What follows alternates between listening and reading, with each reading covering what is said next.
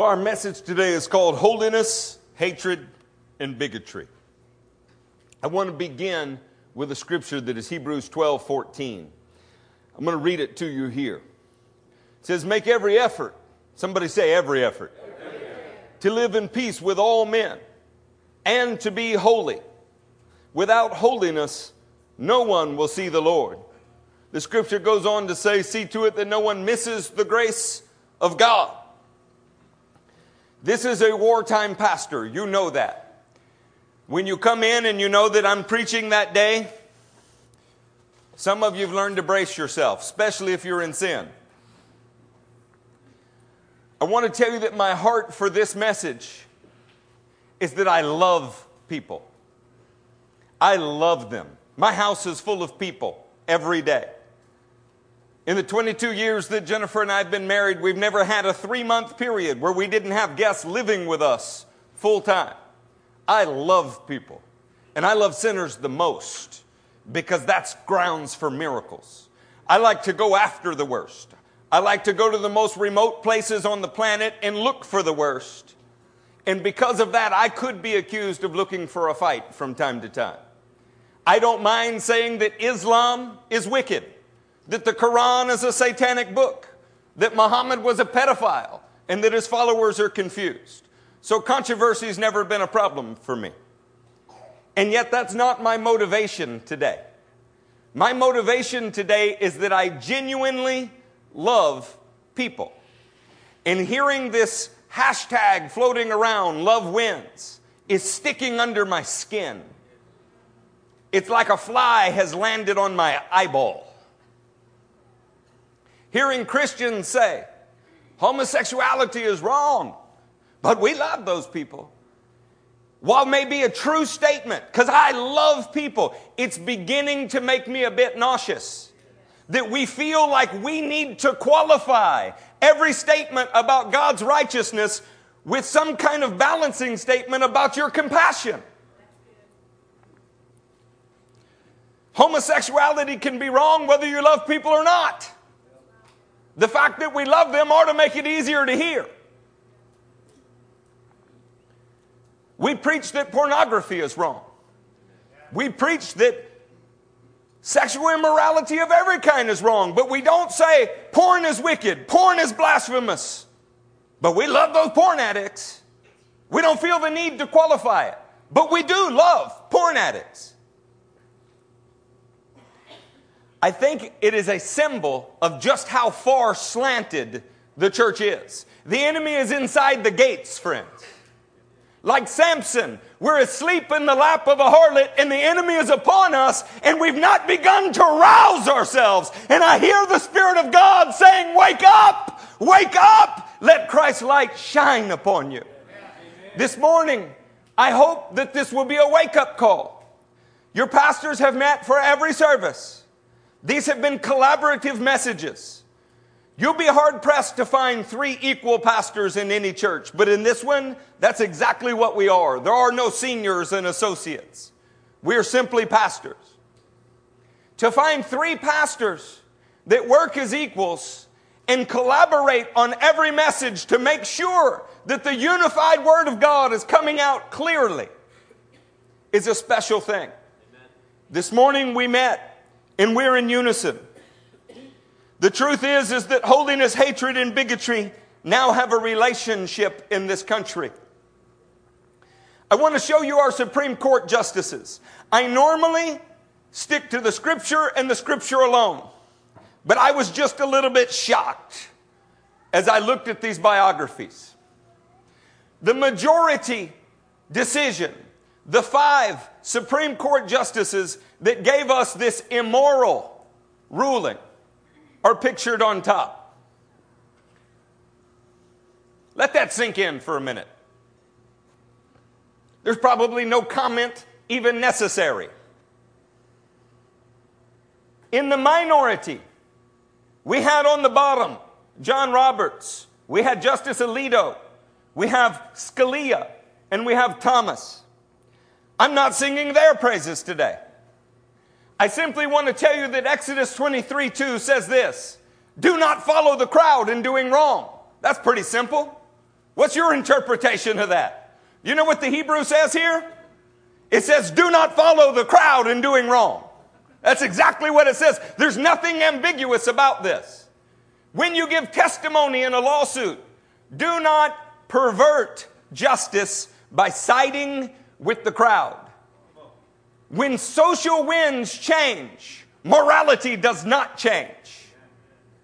My ethics are not situational. And because of that, they will certainly cost our lives. This is what Jesus has said. I want to read to you from the dissenting opinions. By the way, if you would like to see the dissenting opinions, I printed them for you. I'm going to set them on the stage. It's about 109 pages. While you might not enjoy reading legal documents, this is one of the more historic decisions in the history of the world, and certainly in our country's history, and for all of the wrong reasons. Say, well, I came to church to hear about the Lord. Politics has got nothing to do with it. Have you ever looked at the ministry of John the Baptist? When I read these, it's solely to throw a warning shot across the bow. If you were in a local bar witnessing, if you were hanging out at Hobby Lobby, doing anything other than gossiping, and you heard people say these things, you could dismiss it. But when you consider that these are the highest legal authorities in our nation, and our nation has been the leading nation in the world for the last couple hundred years, you have to take this seriously. These are not local yokels just spouting off conspiracy theories.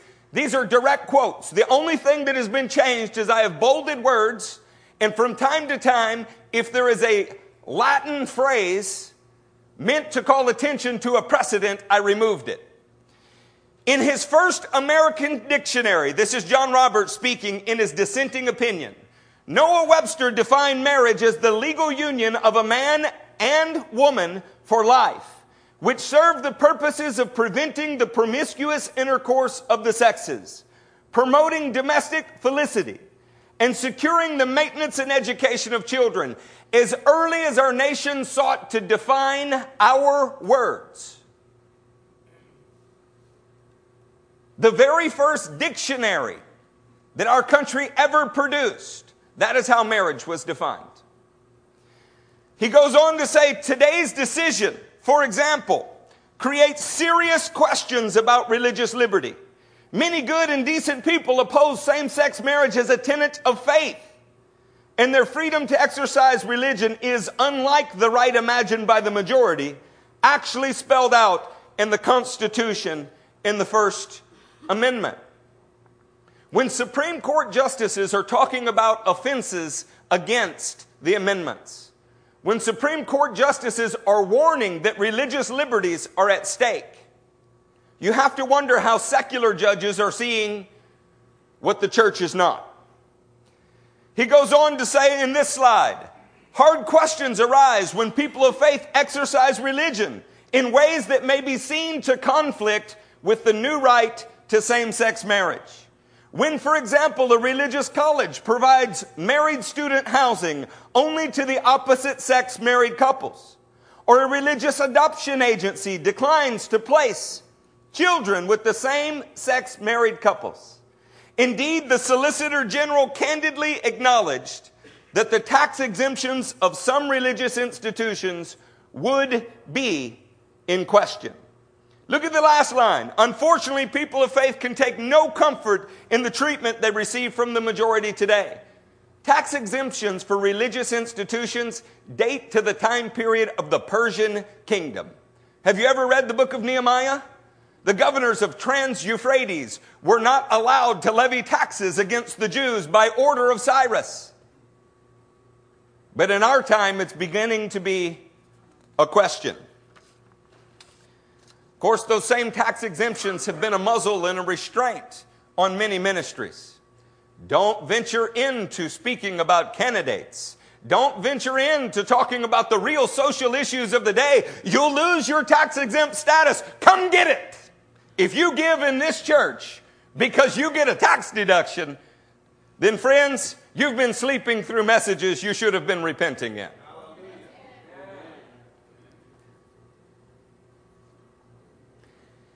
Maybe the most scary thing, and I'm not a scared person, maybe the most alarming thing, he goes on to say, is perhaps the most discouraging aspect of today's decision is the extent to which the majority feels compelled to sully those on the other side of the debate. How much for tolerance?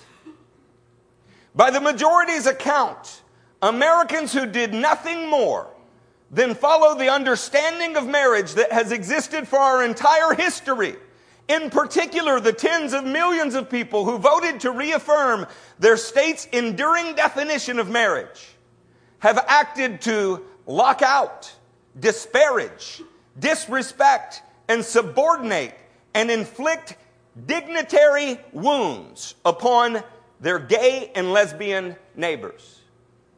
Isn't it interesting that when light will not accept darkness, it is an offense to darkness?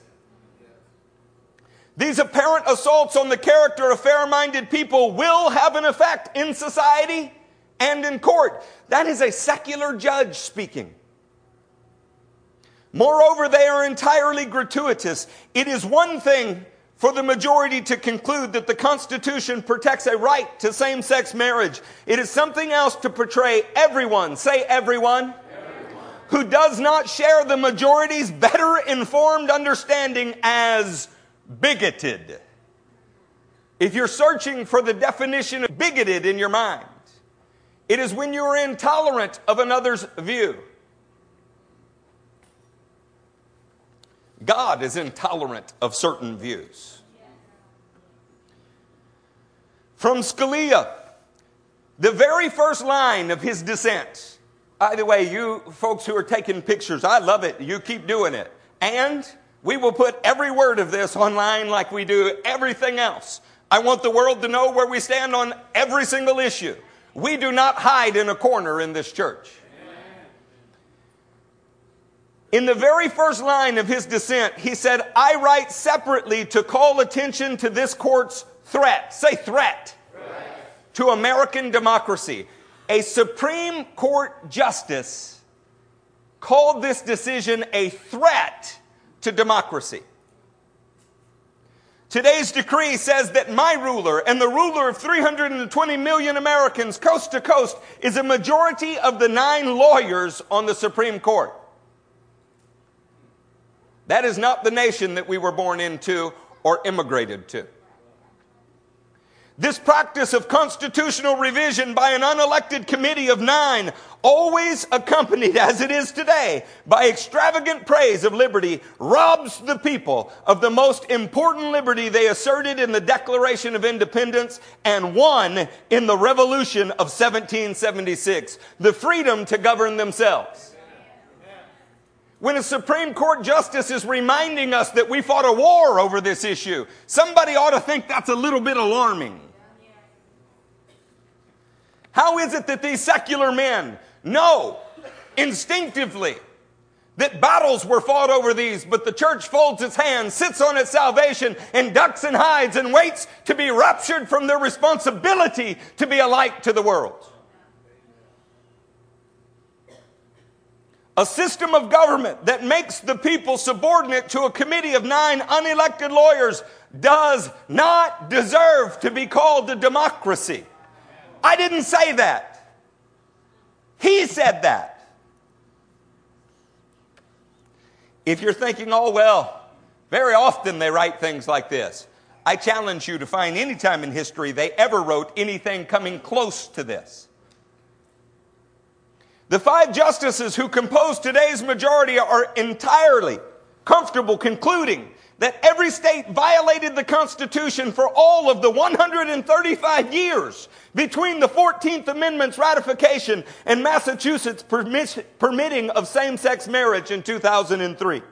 They have discovered in the 14th Amendment a fundamental right overlooked by every person alive at the time of the ratification and almost everyone else in the time since.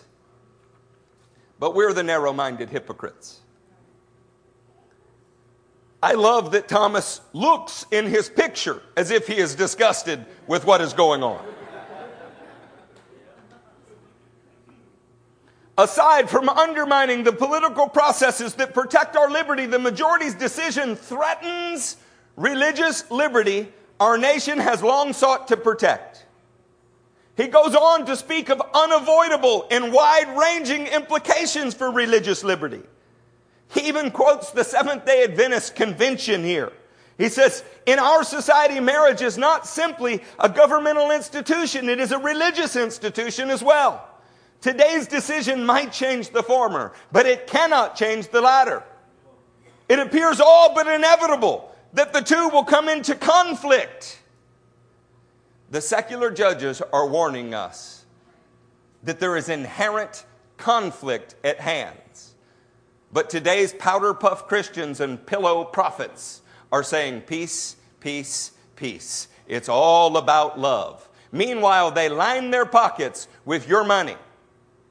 And they fly in their jets to meeting after meeting, neglecting the poor, neglecting justice, neglecting the weightier matters of the law.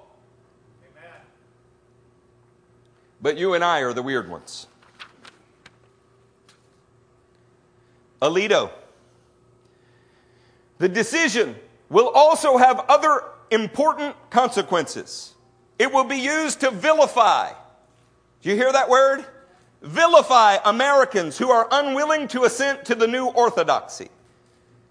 In the course of its opinion, the majority compares traditional marriage laws to laws that denied equal treatment for African Americans and women. That's the biggest insult to the civil rights and suffrage movement that there's ever been. We're comparing behaviors with your skin color. We're comparing behaviors with your gender. I saw one little meme that had a baby being born, and the caption above the doctor's head said, when he's 18 or 20, we'll ask him what he wants to be. This is silly. It's lost all reason. The implications of this analogy will be exploited by those who are determined to stamp out every vestige of dissent. Listen, I have no desire to fly Confederate flags. I understand that they can be, and for most are, a racist symbol. I love people. I love people of every color. I love people of every nationality. The truth is, I don't see those things. And I'm very concerned when people constantly draw attention to it. But has it occurred to anybody that perhaps the reason that right now these issues go hand in hand is that the spiritual powers want to remove even the thought that there has ever been anyone who dissented from the federal government?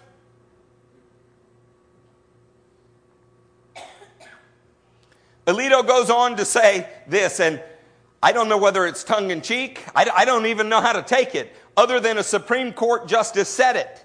I assume that those who cling to old beliefs will be able to whisper their thoughts in the recesses of their homes. But if they repeat those views in public, they will risk being labeled as bigots and treated as such by governments, employers, and schools. He goes on to describe the marginalization of many Americans. Maybe the most shocking thing that he says is this last one. If a bare majority of justices can invent a new right and impose that right on the rest of the country, the only real limit on what future majorities will be able to do is their own sense of what those with political power and cultural influences are willing to tolerate. Even enthusiastic supporters of same-sex marriage should worry about the scope of the power that today's majority claims. I don't know what to say, saints, other than it is good to live in a time like this. This is not a dividing line between the church and the world. This is a separation of sheep and goats that are supposed to be within the flock of God. If those weak-willed sisters masquerading as men that claim to pastor us cannot stand up on these issues, then what issue will they be able to stand up on? Pansies and daffodils have no place on the battlefield. I want to read something to you out of Psalm 36. Is it okay if I digress? In Psalm 36, did I offend the Flower Coalition somewhere? Pansies and daffodils. It's tiring trying to keep up with everything that someone finds offensive. Jesus Christ offended someone in every chapter that he spoke in. I doubt he'd get invited back in any church. An oracle is within my heart concerning the sinfulness of the wicked. There is no fear of God before his eyes. For in his own eyes he flatters himself too much to detect or hate his sin. Did you hear that? For in his own eyes he flatters himself too much to detect or hate his sin. The words of his mouth are wicked and deceitful. He has ceased to be wise and to do good. Even on his bed he plots evil. He commits himself to a sinful course and does not reject what is wrong. When I hear Christian theologians trying to justify the most immoral behavior on earth, they are defending God from his own Bible. Jesus' words become a footnote to satisfy critics. But they are not in the hearts of the people speaking. Lamentations 2:4 speaks of this time. The setting is that the people of God have failed to keep God's word. The world is going to suffer because God's priest did not do what they were supposed to do. They didn't honor a Sabbath and show the world faith. They didn't keep the feast of God and teach about the plan of God. And because they didn't do those things, God's judgment came and the world was darker for it. And in Lamentations 2, verse 14, Jeremiah is fighting through tearful eyes to say these words. The visions of your prophets were false and worthless. They did not expose your sin. Say expose sin. To ward off your captivity. The oracles they gave you were false and misleading. Man, if you think that you have a growth somewhere in your body, you'll go to the doctor. You'll get examined in every possible way. If they still don't find it, they'll send you to get x-rays. If they don't find it because it's in the soft tissue, you'll get an MRI or a CAT scan. You'll look as deeply as you can so that nothing is hidden within you. But when we go to church, we say, don't you point out my sin. Who are you to judge? When we go to church, we're like, look, I won't see yours. You don't see mine. And so the church resembles the world. In here, there are sons and daughters of the living God. In here, there are men and women who are as serious as they come about the kingdom. The most serious Christians you will find repent the most often. The most serious Christians you will find are so aware of their weakness that it creates a profound dependence upon God's Spirit. It is not ignoring sin that causes us to love God. It's acknowledging our sin and asking Him to make up the difference between our sin and His righteousness. Amen. The visions of your prophets were false and worthless. You can turn on the TV or the radio any hour of the day and hear how to get rich, healthy, and wealthy, and it is worthless. Let me ask you, would you rather be a millionaire? Or would you rather be raising the dead barefooted in a foreign country? There is a reason why the miracle power of God exists to greater extent in other places than it does here. The desperation is extraordinary there. The faith is extraordinary there. The people are hungry. And here, our prophets tell lies. They did not expose your sin to ward off your captivity. Let me tell you what is at stake. When we cannot lovingly look at someone and say your behavior is evil, then they are in captivity to evil behavior with no hope of liberation. The best thing that could happen is somebody become offended at themselves over their behavior. that it causes such a poverty of spirit in them that they say, there's nothing good in me.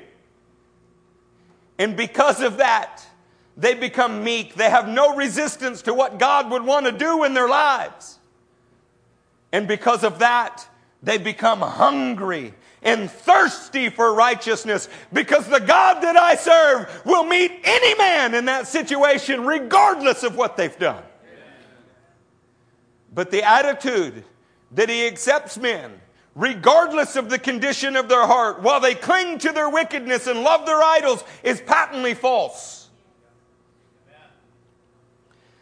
I want to tell you that we are not much different than Samson asleep in the lap of the prostitute. The warnings are all around us.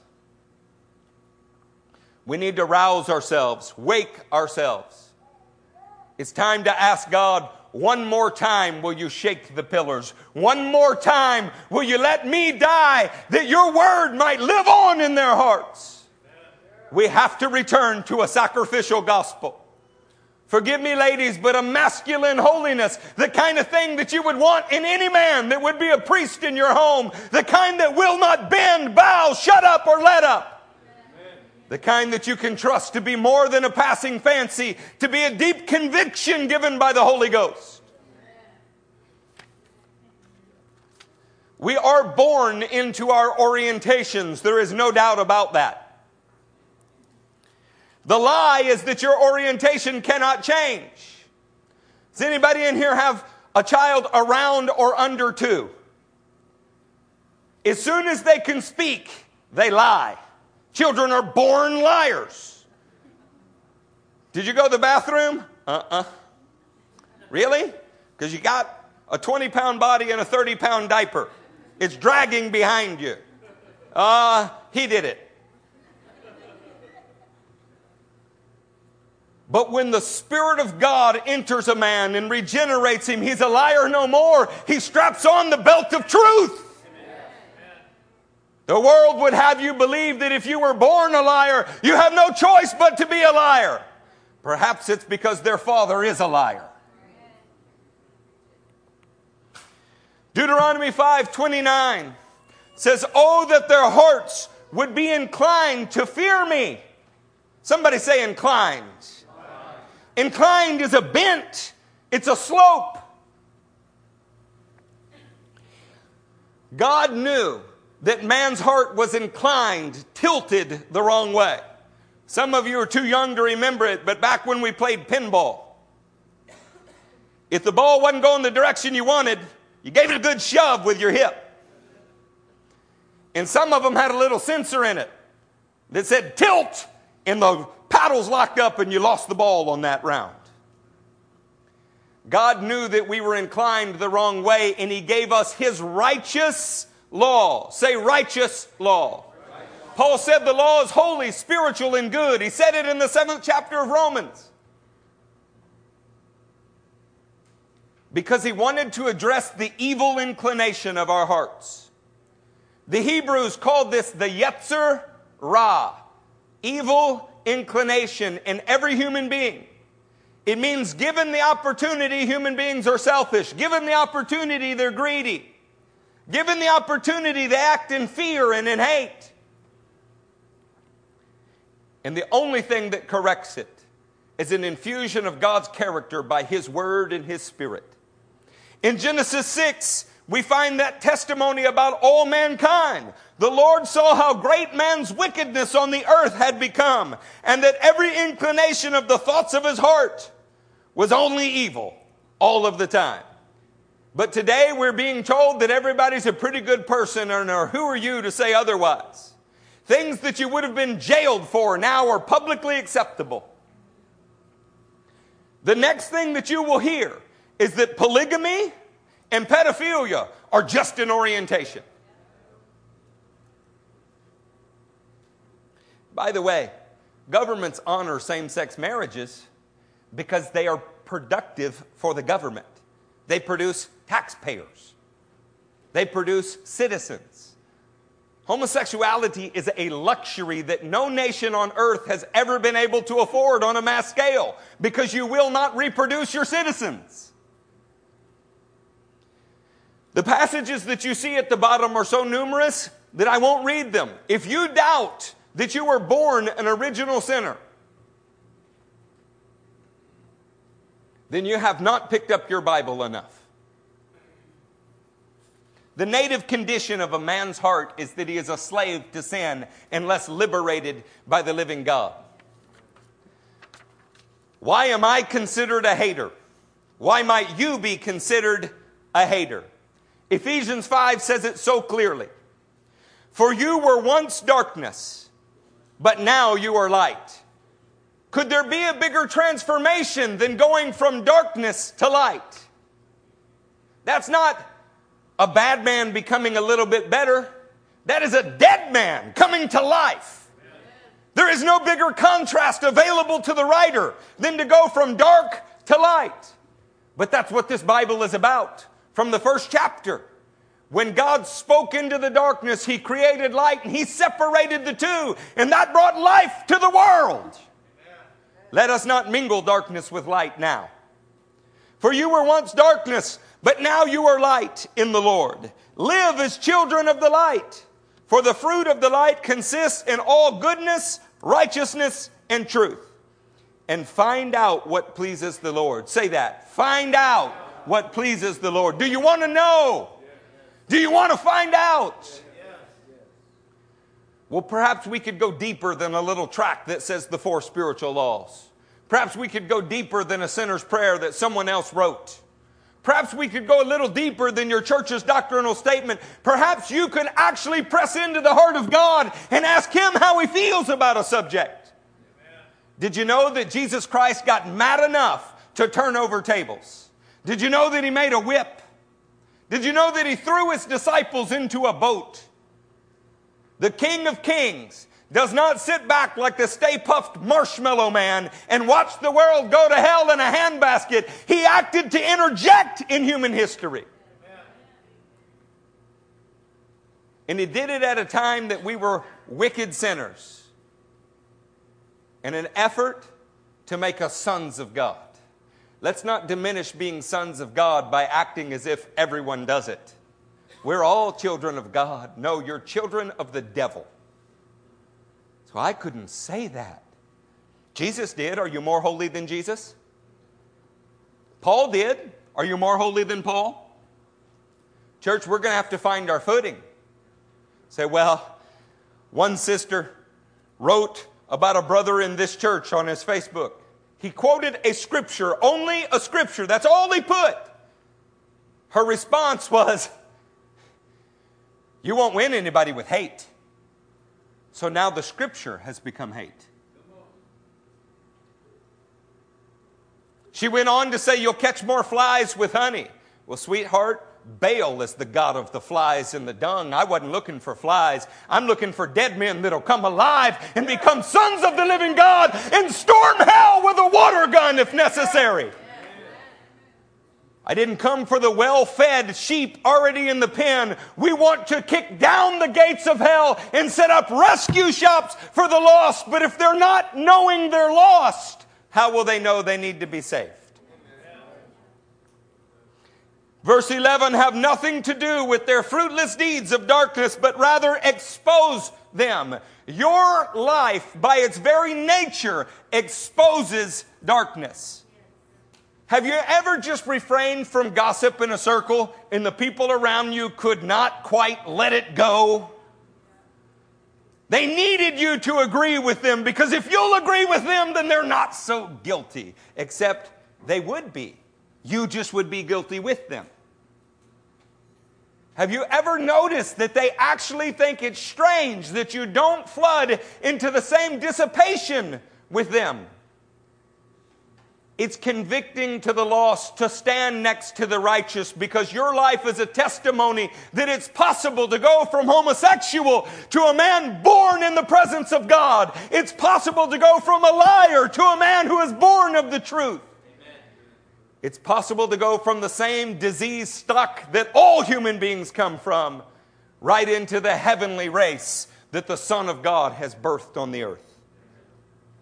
For it is shameful even to mention what the disobedient do in secret. But everything exposed by the light becomes visible. For it is light that makes everything visible. This is why it is said, church, I think this is a prophetic word. Wake up, O sleeper. Rise from the dead, and Christ will shine upon you. Amen. You might be able to live with an enemy on another continent. Maybe you can live with them on your continent. Maybe in your country. Maybe in your neighborhood. Maybe in the yard to your house. But friends, evil is trying to crawl right into your children's bedrooms. We need to wake up. We had a public official in this city put our children at risk by declaring all bathrooms gender neutral. If you feel like a woman that day, then you go in the woman's bathroom no matter what your genitalia is. And the largest churches in our city said nothing. Some of the larger churches did say something, but the largest churches said nothing. Lollipops, pudding, daffodils and cotton candy. That's the stuff those men are made of. There is no Holy Ghost steel in those spines. And because of it, they are marching congregations straight towards hell. Wake up, O sleeper. Rise from the dead, and Christ's light will shine on you.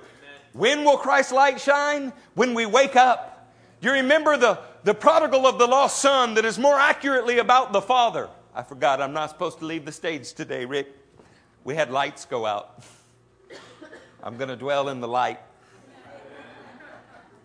The prodigal came to his senses and thought to himself, even in my father's house, the servants are better fed. If people don't know they're eating with pigs, then they won't know the Father's house is better. That's why the enemy is trying so hard to convolute this issue. If you are tempted in a moment to go, I would feel so uncomfortable if a member of the gay and lesbian and transgendered and transspecies, whatever it is these days, coalition of dolphins, goats, and golden retrievers, was here, I just don't know what I would do. You need to understand something. Sitting among you right now are former homosexuals.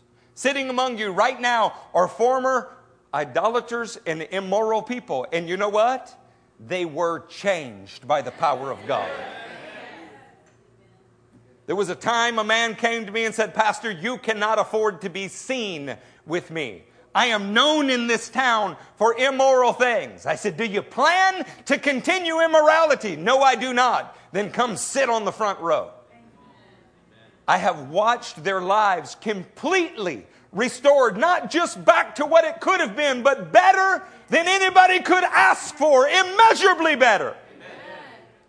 The lie is that there is no place in the church for the former sinner, and the church is only made of former sinners. It is not unloving to point out a behavior that kills people. It is loving to warn them that they're headed for destruction. This is the basis for all evangelism. Proverbs 8:13. This is why I am a hater, and I'm proud to be a hater. So in today's texting speech, you just say haters are going to hate and label me. Put it out there. Tell the whole world I'm good with it. Proverbs 8:13, to fear the Lord is to hate evil. How do you show that you fear the Lord? You hate evil.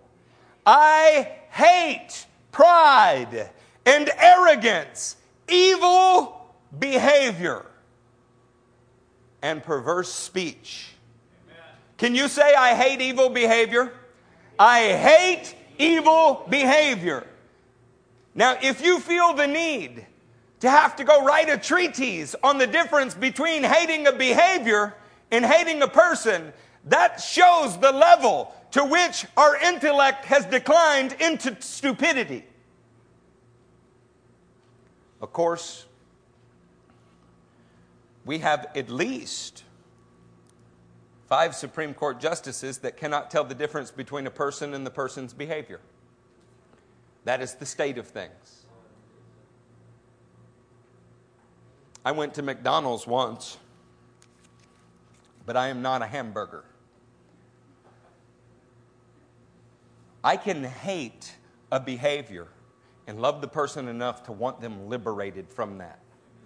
But it is not loving to watch somebody doing something that is harming their soul and sit back and go, oh, I don't want to offend. There is no place for cowards in Christianity. Read the 21st chapter of Revelation. Cowards do not enter the kingdom. We're going to have to find our heavenly courage. That's not mean. That's not ugly. That's not the Westboro Baptist thing where they're running around with slogans and epithets. You know what we need? We need the Word of God. That's all we've ever needed. Last week, Pastor Sutherland gave you an amazing word. Amos 5:15, hate evil, love good. Hear this, maintain justice in the courts. Perhaps the Lord God Almighty will have mercy on the remnant of Joseph. You know what determines mercy? Hating evil, loving good, and maintaining justice. What happens when you love evil, hate good, and refuse to maintain justice? Guys, I don't have to be a prophet to know that God will judge this nation. I don't have to be a prophet to know that. I can listen to the prophets.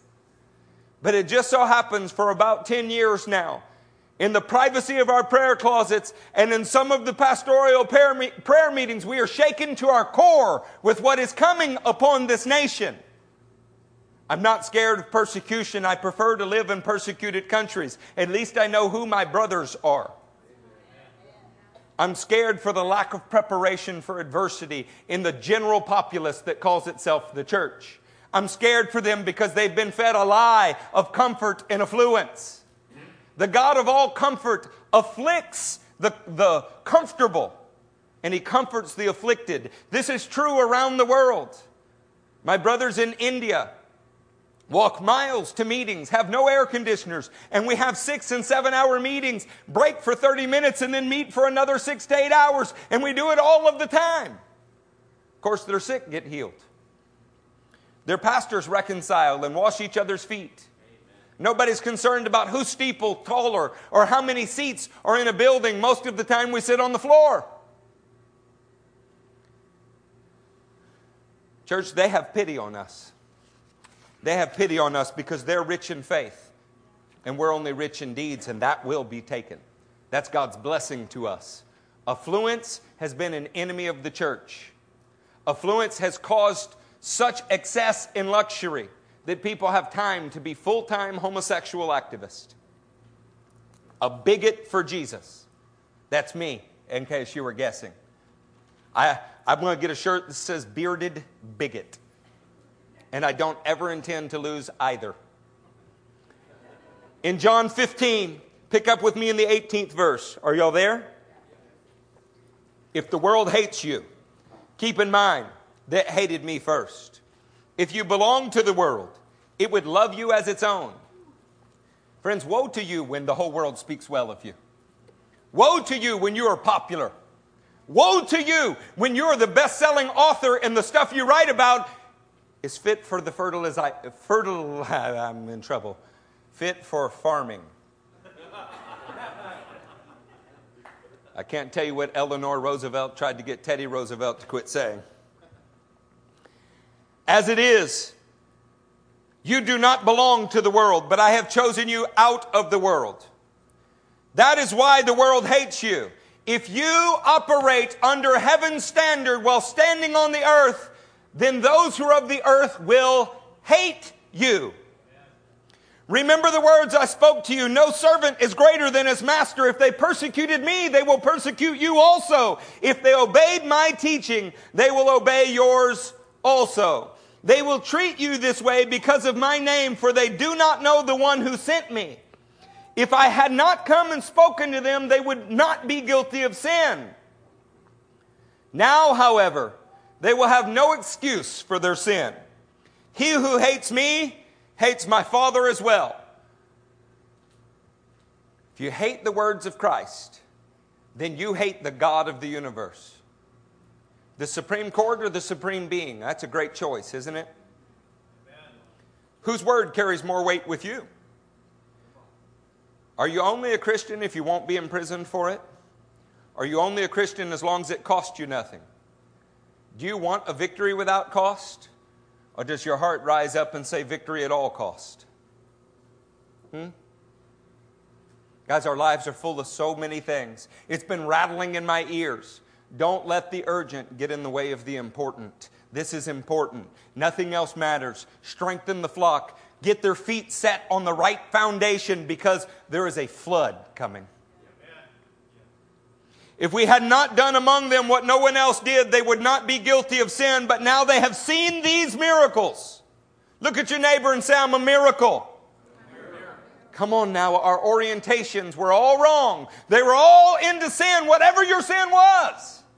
But Jesus Christ has changed you. Your testimony is the liberating power for the gay and lesbian community. They need to hear it. I'm going to tell you the truth, I admire them. Because at least they're gay and lesbian full time. With 2 to 4% of the population, they've gotten the entire nation to swing their way. What could Christians do? Whatever our true number is in this country. Eliminate the professing. Eliminate those who only profess, rather. Whatever that true number is, surely if we were Christians 24 hours a day, 7 days a week, we would have a greater influence than we do now. I don't begrudge the gay and lesbian community. They're lost. I begrudge the pastors that have laid down on their job and let their sheep get devoured. Amen.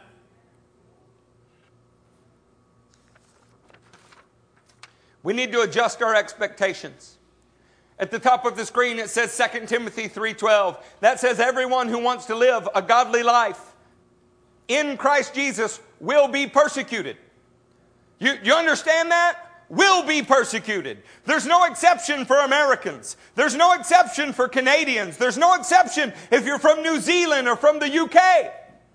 Everyone who wants to live a godly life in Christ Jesus will be.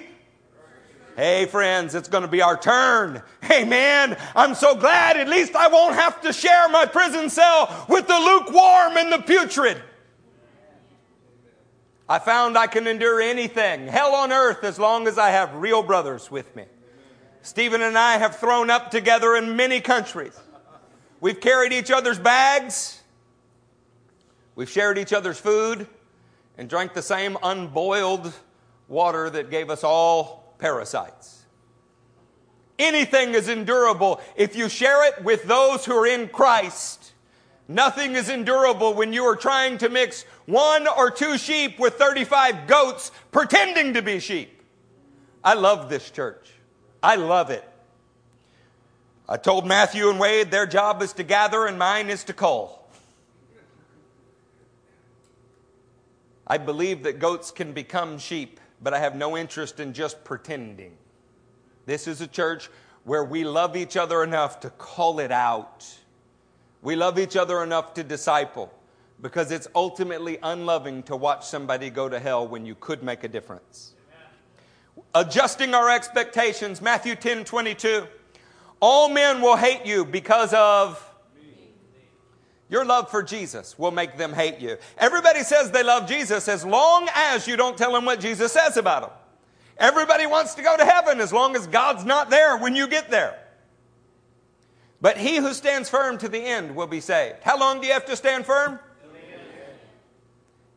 Luke 6:22. Blessed are you when men hate you, when they exclude you and insult you and reject your name as evil. Friends, when your name is so hidden in his name that they consider you evil because of your association, that is an honor. In Hebrew, the word name is shem. It means your character, your body of work, your reputation. Is your reputation wrapped up in Christ? If it is, then they'll treat you like they did Christ. John 17:14. I have given them your word, and the world has hated them. What was the distinguishing factor? God's word. For they are not of the world any more than I'm of the world. The word of God enters into a man and it causes you to be born of heaven instead of born of this world. And when you're born of heaven and the Word of God defines your thoughts, your actions, all of those things, the world will hate you for it because your existence condemns them, even if you're not trying to. You are like a ruler, like a tape measure, declaring the world short of God. And they hate the standard. It's rumored that Charles Finney sat on trains and said not a word, and people sitting next to him said, "Sir, when I'm in your presence, I feel convicted of sin." Oh, that we would walk in the holiness of God like that. Hating evil behavior is part of loving people and God. 1 John 3:13, "Do not be surprised, my brother, if the world hates you. It's expected." Have you ever seen that in the first 4 centuries of Christianity, the normal expectation was martyrdom? Now the normal expectation is 365 confessions of wealth and prosperity, a Mercedes-Benz, and if you do a really good job of lying to God's people, you too can have your own private jet. It's wickedness. And it came from the house of God. That's the problem. You say, wait, those men are still doing really good things. I know, that's the problem. This is the devil quotes Scripture. That's the problem. It's that doing a few good things does not wipe away leading the congregations of God into hell. It doesn't. Being a nice person doesn't do it. By the way, get to know them. They're not as nice as they think, as they look on TV. That's why they keep you at a distance. That's why they live in gated communities and have Secret Service agents walking around with them to make sure you don't get close to them. I don't even lock my door. You can stop by my house any hour of the day or night. On any given day. You can check with any of the pastors. We live here exactly as we do there and vice versa. You'll find things about us that are greatly offensive. I'm offended at myself sometimes. I wish I didn't like food as much as I do. I love it. It's wonderful. The righteous eat till their heart's content. The bellies of the wicked grow hungry. See, pastors even know how to justify their own sin. I drive too fast. Like Elijah, I tuck my cloak in my belt and outrun the chariots. From time to time, it's possible that you'll smell things being burned before the presence of God in the study while I'm reading the Word. How we major on minors and ignore the camels. Revelation 2:6 has a shocking statement. This is the church at Ephesus. But you have this in your favor. You hate the practices of the Nicolaitans, which I also hate. God likes it when you're against the things He's against. Amen. The behaviors, the practices of the Nicolaitans. When Jesus began to preach,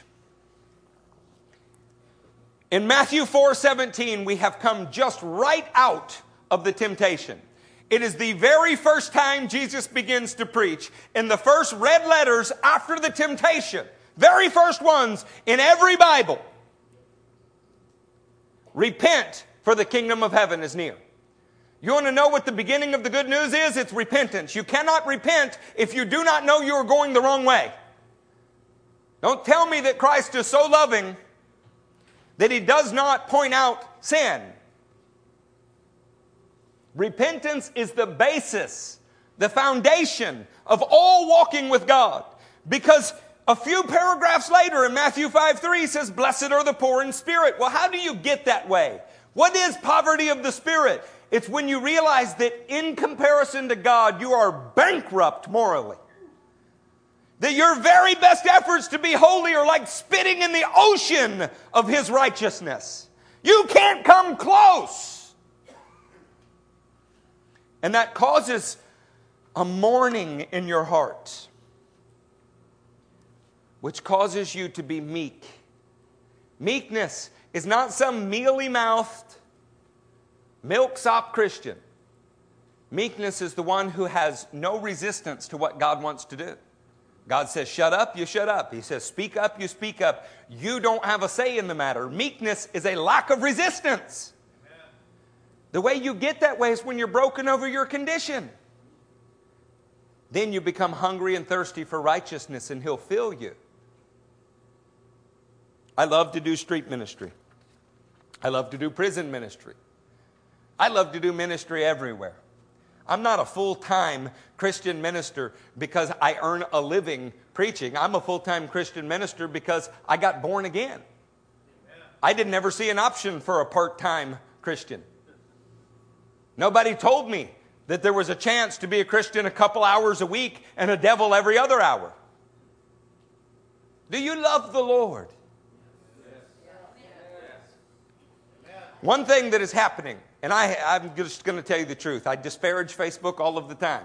Those of you that think you have Facebook ministries, you know I regularly lob bombs at you. I love you. Lately, I've snuck over to the dark side. I've been reading Facebook because I want to see what all of the people are saying. One thing that I'm just amazed at is the number of people that are like, no, I hadn't read the Bible, but I know it's wrong. I'm confident that it's wrong, and I have no idea what it says. I'm equally amazed by the number of people that claim to know what it says and don't have the first clue what they're talking about. I really object to the word friends, by the way. The people that are listed as my friends are not my friends. You know who my friends are? Those who do the will of God. You know, somebody clicking a button next to your name does not make them your friend. You want to prove that? Move. Move. See who shows up.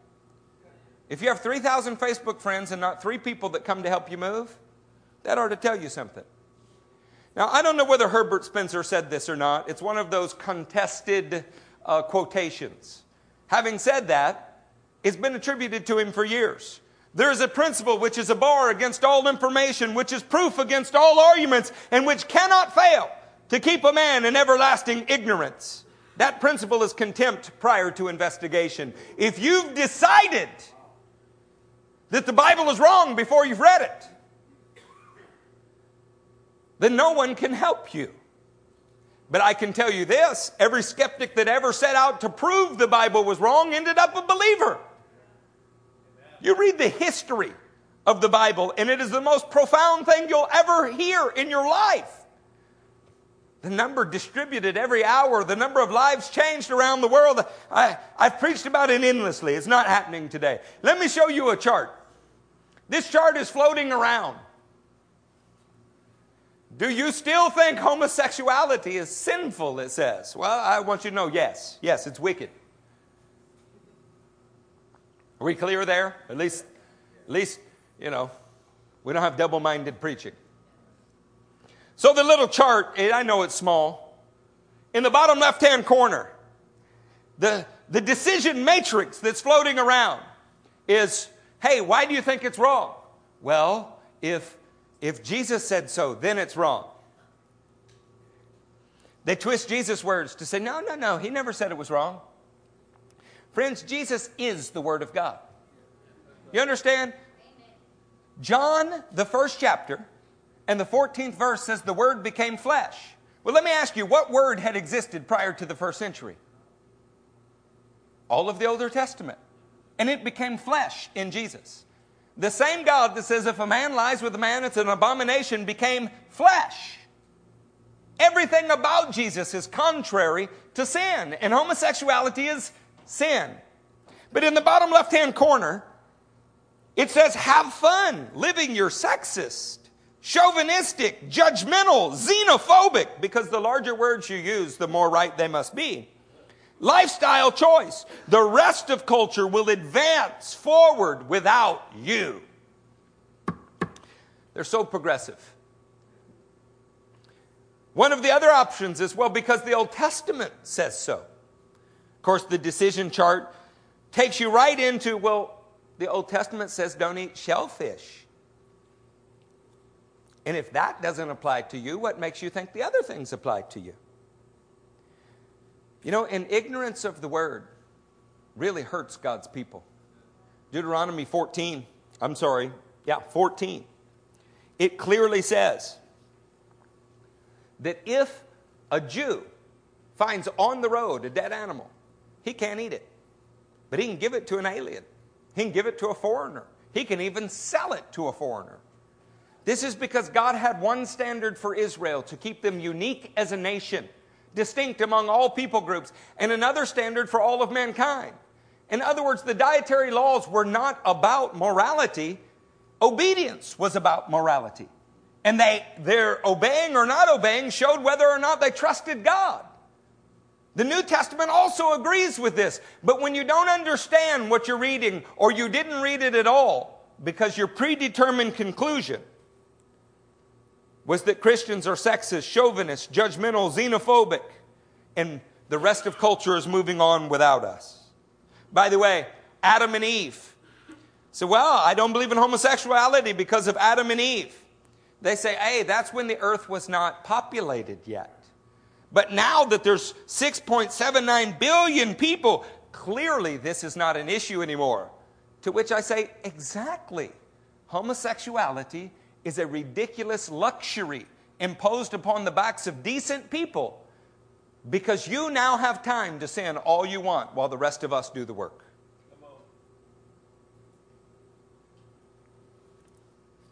Guys, this just keeps going and going and going. But do you know what it all really says? It says, I hate God. I hate His Scripture. I hate what it says, and I hate those that stand for it. God is chauvinistic. God is judgmental. God is xenophobic. And sometimes very confidently you'll get the assertion, no, my God is love. He's not like that at all. But you ask them to show you that in the Bible, and they can't find 1 John 4. And they never read the first 3 chapters of 1 John. Their God is being redefined in their own minds because they are their own God. We need to put the world on a collision course with the true nature of our God. That He loves us enough to confront our sinful condition so that we can be born of heaven and liberate the rest of mankind. By the way, I'm not going to get on a doctrinal high horse today. But in the same way that those who believed in replacement theology, the church replaced Israel, fall victim to, well, then maybe the Mormons replaced us. Or maybe Islam replaces us. It's a self-defeating argument, and it's not true. We never replaced Israel. When dispensationalists in the 1830s and 40s began saying God dealt with mankind differently in this time period than this time period, and then differently, in fact, there are 7 different time periods. When they began teaching that, well, then who's to say that during this time period God is not accepting of homosexuality? When we impose our thoughts on the Scripture rather than let the Scripture determine our thoughts, those errors catch up with us. This is the church's fault. We have made our interpretations so sloppy that Jesus is not really the same yesterday, today, and forever.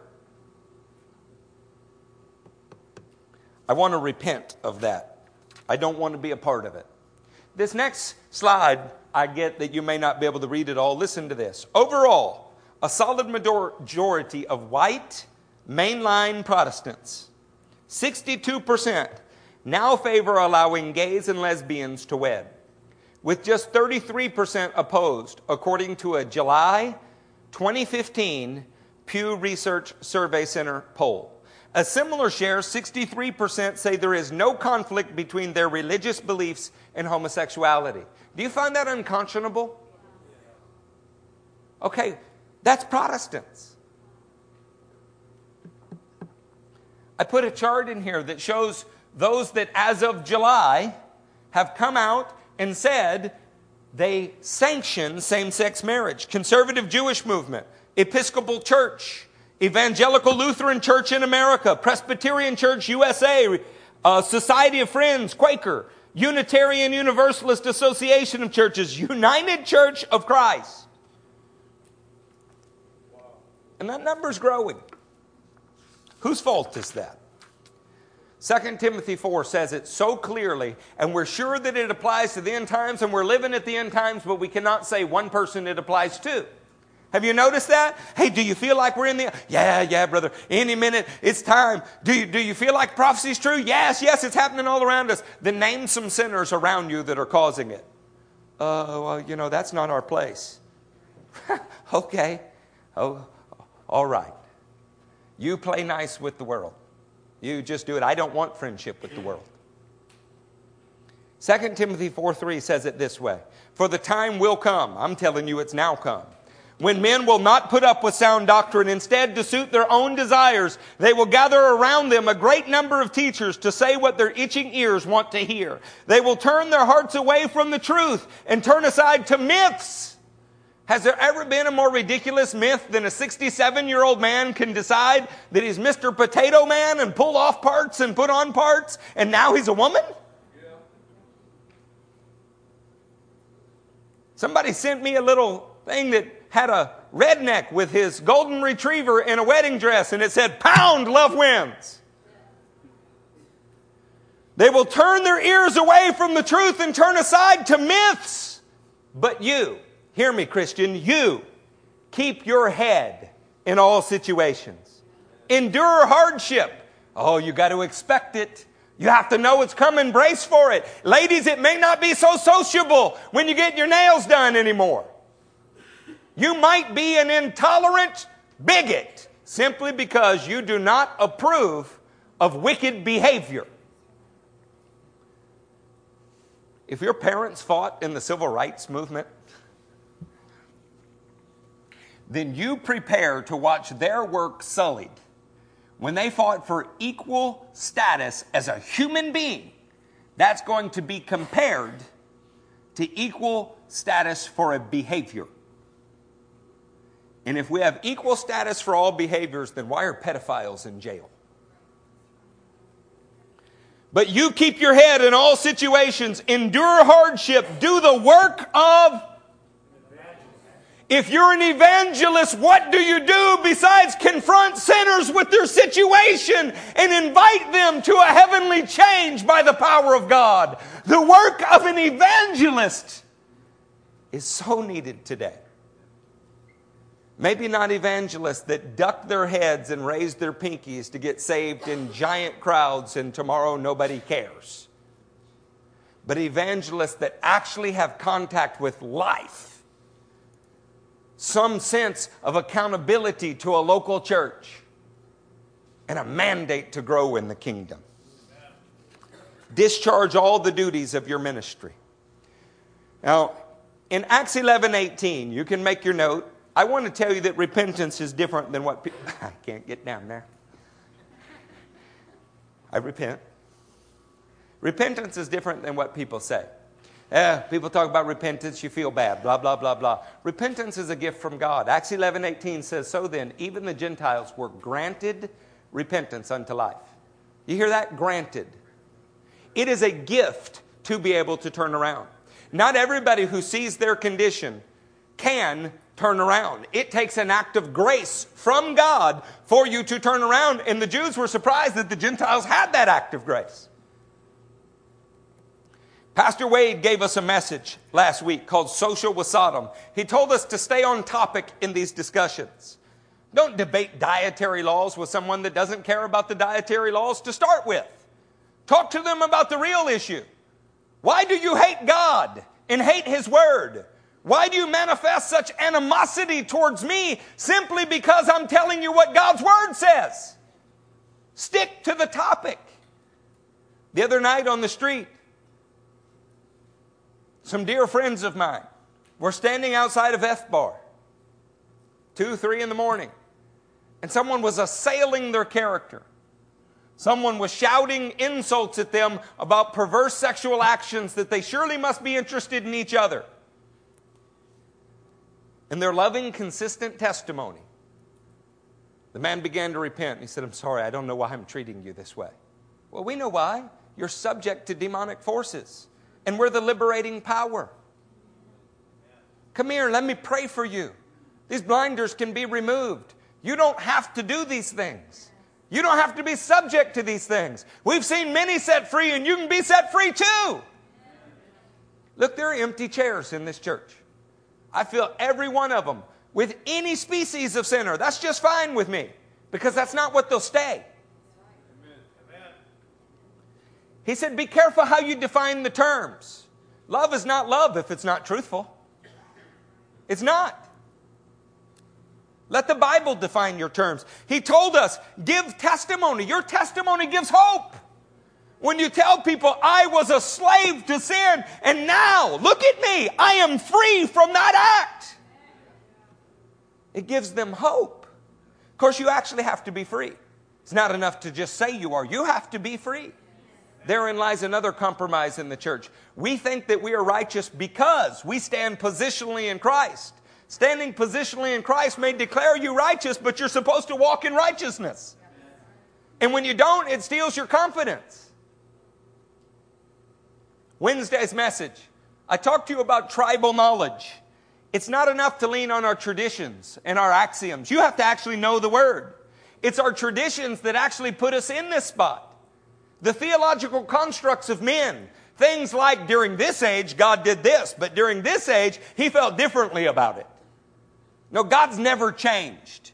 Just because the prevailing theological winds change, He's never changed. And those people, as fundamentalist as they are, and as much as we share so much in common, they're so wrong about the issue that they've paved the way for this gross error in the church. Somehow or another, to them, the Older Testament is less important than the Newer Testament. By the way, both declare homosexuality an abomination. I'd like to use these last few minutes that I have with you to remind you of some things. 1 Corinthians 6:9. Let's put that on the screen. I want to emphasize the need for repentance. I've been saying this, but I want to say it again, and I want you to have this scripture from Wednesday and also from Sunday. Doesn't matter how you redefine this. Do you not know that the wicked will not inherit the kingdom of God? Do not be deceived, neither the sexually immoral. By the way, sexually immoral there has to do with fornication. It has to do with every kind of sexual impurity. Nor idolaters, nor adulterers, nor male prostitutes, nor homosexuals. That pretty well covers the bases, don't you think? Yeah. Nor thieves, nor the greedy, nor drunkards, nor slanderers, nor swindlers will inherit the kingdom of God. But listen to this next line. And that is what some of you were. But you were washed, you were sanctified, you were justified in the name of the Lord Jesus Christ and by the Spirit of God. That testimony is important. You have to share with people that you came from somewhere. But God has liberated you, and they can be liberated too. Secondly, we need to be compelled in our spirits to give hope in our own honest testimonies. Not just that people can be saved from sin in general. You need to be honest. Were you a pornographer? Look at a man who is struggling with sexual sin and say, I was just like you. That doesn't bring Christ down. That doesn't bring Christ down any more than it brought Christ down for Lazarus to come out of a grave. Say, well, I just would be embarrassed to do that. Then you're not dead in Christ. Shame on you. Grow up. If your life belongs to Christ, you don't have the right to be ashamed of anything anymore. Say, well, I think they might just be encouraged to it. Then you're not giving your testimony very well. If we're honest, Revelation 12:14 says they overcame him by the blood of the Lamb and the... Come on, the word of whose testimony? Your pastors? The word of your worship leaders? The word of your Sunday school? Whose testimony? When's the last time you told your testimony? And I don't mean the little churchy cleaned up version. You know, nobody relates to that anyway. Let's just be honest. We know what you were.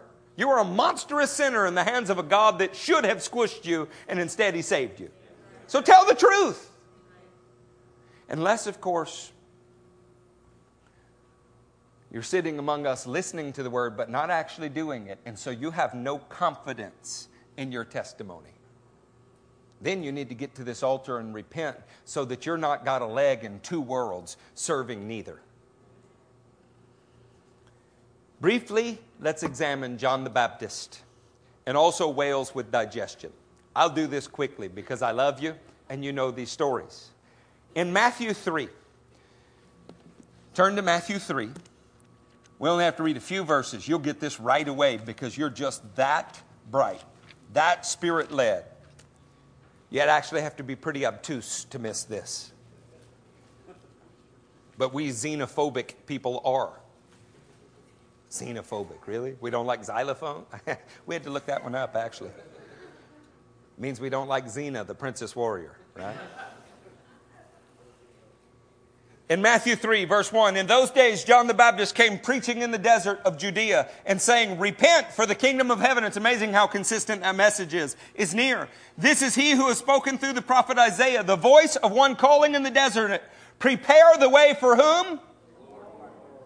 John the Baptist's ministry prepared the way for the Lord.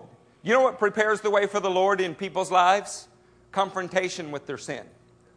Now, they may not like you very much. They didn't like John the Baptist very much. How long was his ministry? About 6 months. How did it end? They cut his head off. But he prepared the way for the Lord. What do you love more, your head or the Lord? Think on this for a second.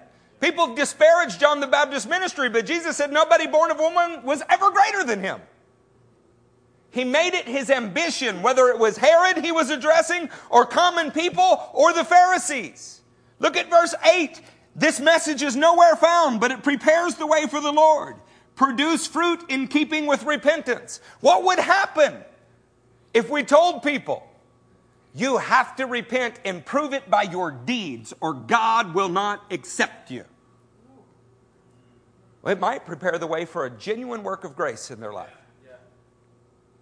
We're so confused theologically because we've wanted the minimum for so long that that's all we can see. And we have to qualify statements like homosexuality is wrong, but we love those people. Really? Was that ever a question? Are you just trying to de-emphasize the fact that you said it was wrong? I mean, I'm waiting for a German YouTuber or something, to get an extension cord with 2 male ends and try to plug it in or something. I mean, this is so silly. This is so silly that it shouldn't even have to be discussed. If you cannot reproduce, period, not an exception can't reproduce, it is not possible ever at any time, then how could we consider that for the survival of humanity? John the Baptist, in Matthew 11 and verse 7, Jesus says something about him that is pertinent for our time. And you might not get it normally because it has to do with a first century colloquialism. In 11:7, Jesus asked, speaking about John the Baptist, what did you go out in the desert to see? A reed swayed by the wind? A reed swayed by the wind. Every Jewish school child around the age of 5 was taught a story. And the story that was circulating in Jesus' day was that a reed appeared resilient at first because it bent in any direction the wind blew.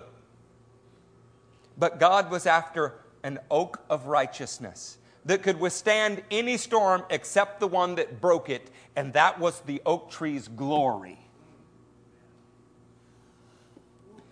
John the Baptist did not sway with the prevailing social winds. Are you a reed? Are you an oak tree?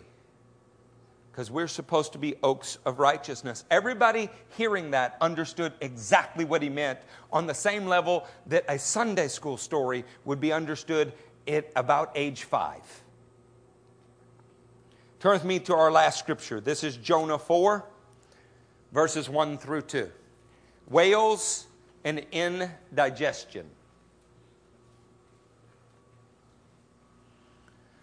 But Jonah was greatly displeased and became angry. He prayed to the Lord, O Lord, is this not what I said when I was still at home? This is why I was so quick to flee to Tarshish.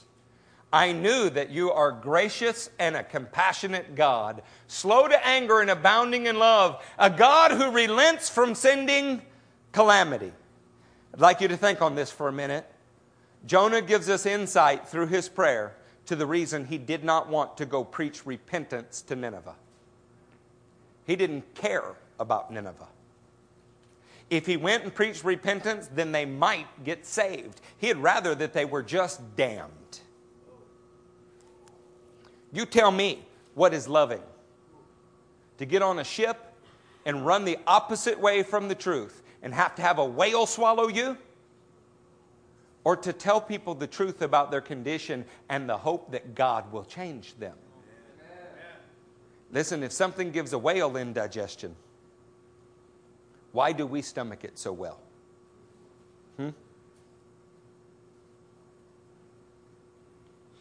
That city repented, and for almost 100 years, babies didn't go to hell. They grew up to be people who loved the Lord. It eventually fell into wickedness again. But for almost 100 years, anybody know where Nineveh is today? It's Mosul. It's Mosul, Iraq, and our sons and daughters have fought and died there again. And to this day, people do not want to go and preach repentance in Mosul because it might cost a life. Church, do you care more about your life or theirs? What is your motivating factor? I want to please the Lord, but in pleasing the Lord, He has taught me I have to care more about their life than mine. Tell me, is that not what the parable of the Good Samaritan's about? Most men say, what'll happen to me if I go help him? But one man, the least likely man, said, what will happen to him if I don't go help him? Our motivation for preaching about homosexuality and every other sexual sin and every other kind of idolatry is not that we hate the sinner. That's not the motivation. The motivation is that we love them and worry what happens if we don't say. And if not then, because it is possible to be a man the Lord hates. I won't debate that with you today, but consult the Scripture. Start in Psalm 5. It is possible to be hated by God. But those people are generally those who are so dedicated to promoting wickedness that they're a threat to everyone around them. We're going to stand to our feet.